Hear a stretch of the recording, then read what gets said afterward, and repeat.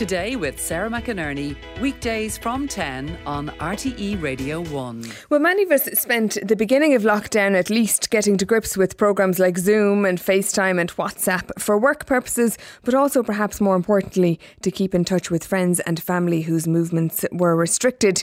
And while many people managed the steep learning curve as we adjusted to the new ways of life, others found it difficult, particularly some of the challenges posed by technology.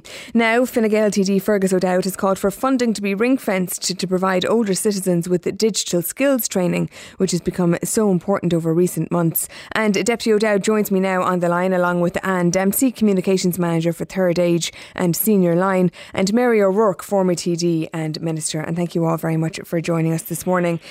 Fergus, I'll come to yourself first, because there is already money there for improving digital skills, but you're saying that it should be specifically for older people.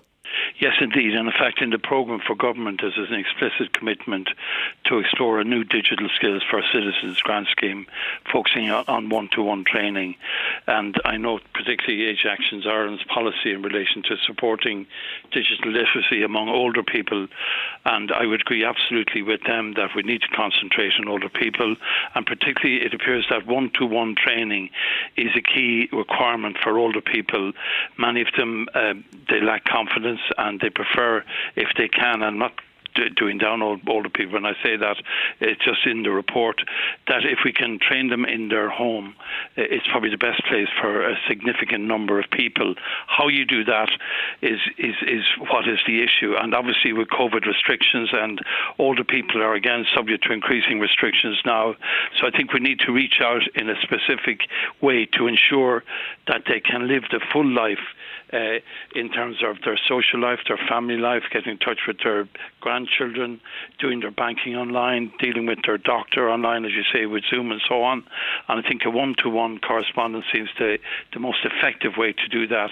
And that's certainly what I will be pushing for with the government, relying on this commitment. And Dempsey, would that make a big difference, do you think? It would. I think I really thank Fergus for raising this issue, Sarah, because we know very well, we've both sides of the coin with us. All our volunteers are trained in technical, and they're excellent in what they do and keeping the service going. But on the other end, we have our callers, our clients, who are finding it very, very difficult sometimes to manage and feeling particularly alone. We are part of the whole situation. We give classes. We've been giving classes to older people as part of getting the Citizen Online programme. But as Fergus said, how do you do that face-to-face in these days? So what I suppose I welcome most of all is the introduction of the conversation, because older people have been feeling very marginalised, particularly during COVID, and particularly kind of silenced, and, you know, their ability to communicate is not really appreciated to the same extent. Mary O'Rourke, what about yourself? I know you're there in our Athlone studio. Have you found the use of technology very important during the last couple of months? Yes, and I very much welcome what Fergus has put forward.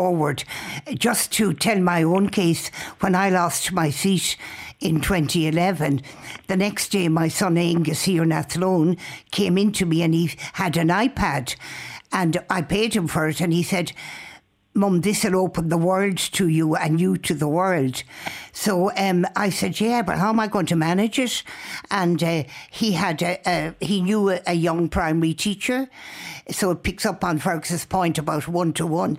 And he asked her if she would come down, and she did. She came about twice or three times, and she told me the rudiments and kind of taught it to me, and I've never looked back since. I think it's a marvellous idea. Now, I don't think that there is a need for the extremities of technology, but I have my iPad. I can take in all my stuff. I can put out all my stuff. I have a mobile phone. I can speak to anyone and they to me, get messages, send messages. So I think the rudiments are very well needed, and you do need help in the beginning for that. Yes.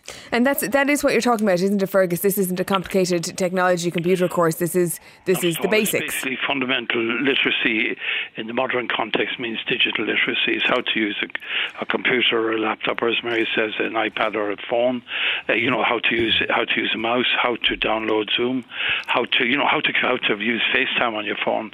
And I know it's hugely important to stress the contacts which have been broken between obviously older people and their children and their grandchildren, because they can't visit them, particularly if they were abroad, and all of that. So older people, while they're fantastic, they've raised their families, they've built up our country, and they cannot be allowed to be left in isolation. Now, I know the National Broadband Plan is ploughing ahead, and there'll be this time next year, hopefully, it'll be 100,000 more premises or homes with broadband, but it's still not enough, and we need to do more to help her. They feel very, very isolated now, and as you know, like now we're told that they can't use public transport, and a lot of older people, they can't drive, they're unable to drive, so they're going to be increasingly isolated. So to order their shopping, that they would normally go in and shop for, to talk to their doctor online, so the doctor can see them and ask them questions about their health and so on. The fact that your stamps have gone up in price and you can't write letters with the same amount of money that you used to have, to do your banking online, and we heard of all the scams that are online at the moment, which are upsetting thousands of people. So this is a key challenge for all of us, and it's necessary. And I also think, Sarah, that we should try and one of the big divides at the moment seems to be between the young people and the older people, and I think it's a very small number of young people who are causing the problem. The vast majority of young people want their older family members and neighbours to succeed. So I think we should look at that as well, an initiative from young people to reach out again in these COVID days, to do it appropriately to older people, and to build up our communities, make them stronger, respect and help our older people. All right. I want to ask you, Anne, about some of what Fergus was saying there about isolation, really, and it has been a feature obviously for a lot of people over the last couple of months, but particularly older people. And now we have again NPHET recommendations for older people to restrict their movements if possible. What are you hearing from people who are calling about how they're feeling about what has happened and what's going to happen? How are people doing? Yeah, I've been talking to our volunteers over the last 24 hours, Sarah, and we're getting a lot of callers, understanding it. We're getting a mix. We're getting some callers saying, this is ridiculous. I've been at home on my own. This is very hard. We've been getting other callers that say, I understand it's kind of a necessary evil. And so many of our callers have been so responsible over all these months, and I would think the vast majority are going to continue doing that.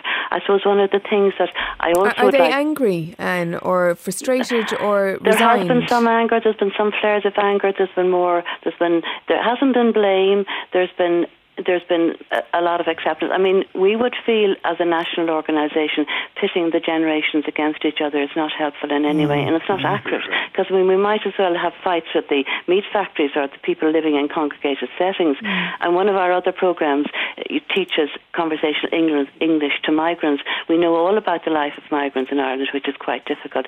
So what we would be more interested in looking at is, we have senior lines, Sarah, which I know you mentioned a few moments ago, and since the COVID began, all our senior line volunteers, our service has been repurposed. It's continued without a break, and all our volunteers are now working from home. Now, just to Fergus's point about the challenges that can create for organisations working with older people, that means that our free phone line has to be switched between homes and between rotas right through the day, because we're open from 10 in the morning until 10 at night. And that has posed a lot of technical challenges. And what really would cut through all of this for us, and again, if Fergus was talking about funding, yes, please, and thank you, we would love if some generous listener or government department to cut through all of this, if we had one simple phone for each volunteer, so that they would be able just to dedicate a senior line phone that would take calls, and that would make life so much simpler for all of us. And we cost that at about €10,000 for the whole service. So if anybody wants to help us, your researcher knows my number, or you can phone our senior line number. Mary, I want to ask you about the restrictions that we heard about last night and we've been discussing on the programme thus far. As I said, some of of them relating to older people, and there's no law as such, but it's all recommendations again on limiting your movement and shopping at certain times and things like that. How do you feel about them? No, well, I listened with great interest last night, and both to the Taoiseach and then later to the Minister for Health, and I do think it was very fair. Now, I was in lockdown for all those weeks, and at the time I hated it. But oddly enough, since I'm free now to go away and do things and all the rest of it, I find myself more secure in my own home. And oddly enough, I write a column for the Advertiser group of newspapers, 1,000 words a week. And I find myself now, in the last 4 or 5 weeks, saying at the end of the column, and do stay at home as much as you can. So why am I writing that? Because that's the way I feel myself. So I go out and go to the chemist and go to a shop and say hello and go around. But I'm glad to get home. And I think that's a kind of a natural feeling. And is that a good development, Mary, do you think? Or are people feeling scared now to leave their homes? You know, you're talking about a feeling of security in your home, which wouldn't have been there before. You're right, Sarah. I feel particularly now, because the virus is everywhere, and we know that the virus wants to subdue all of us and make us helpless. So when I go out and I chat to people at a distance and do whatever I have to do, and everybody is very careful, which is right. And then I am glad to go in my front door and close the door. It's a bit of, I suppose, being scared, and feeling secure. So I don't think there's anything wrong in that.